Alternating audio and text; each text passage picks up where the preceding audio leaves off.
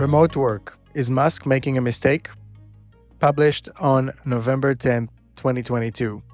I'm recording this on my iPhone because it's a bit of a rushed and emergency post, so bear with me in terms of quality. So Elon Musk is banning remote work. In a letter to employees, Twitter new owner decreed that employees must be in the office for a minimum of 40 hours per week.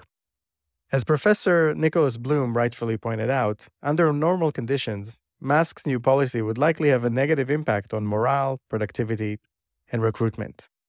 But these aren't normal times. Twitter is at war.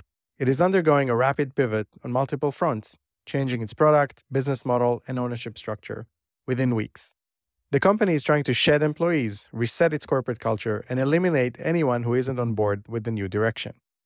And perhaps most importantly, Twitter has what I call pent-up productivity. The company has been incredibly unproductive over the past few years, judging by the pace of product improvements and overall revenue per employee. Twitter might fail anyway, but if it is to succeed, this kind of jolt to the system might be just what the doctor ordered.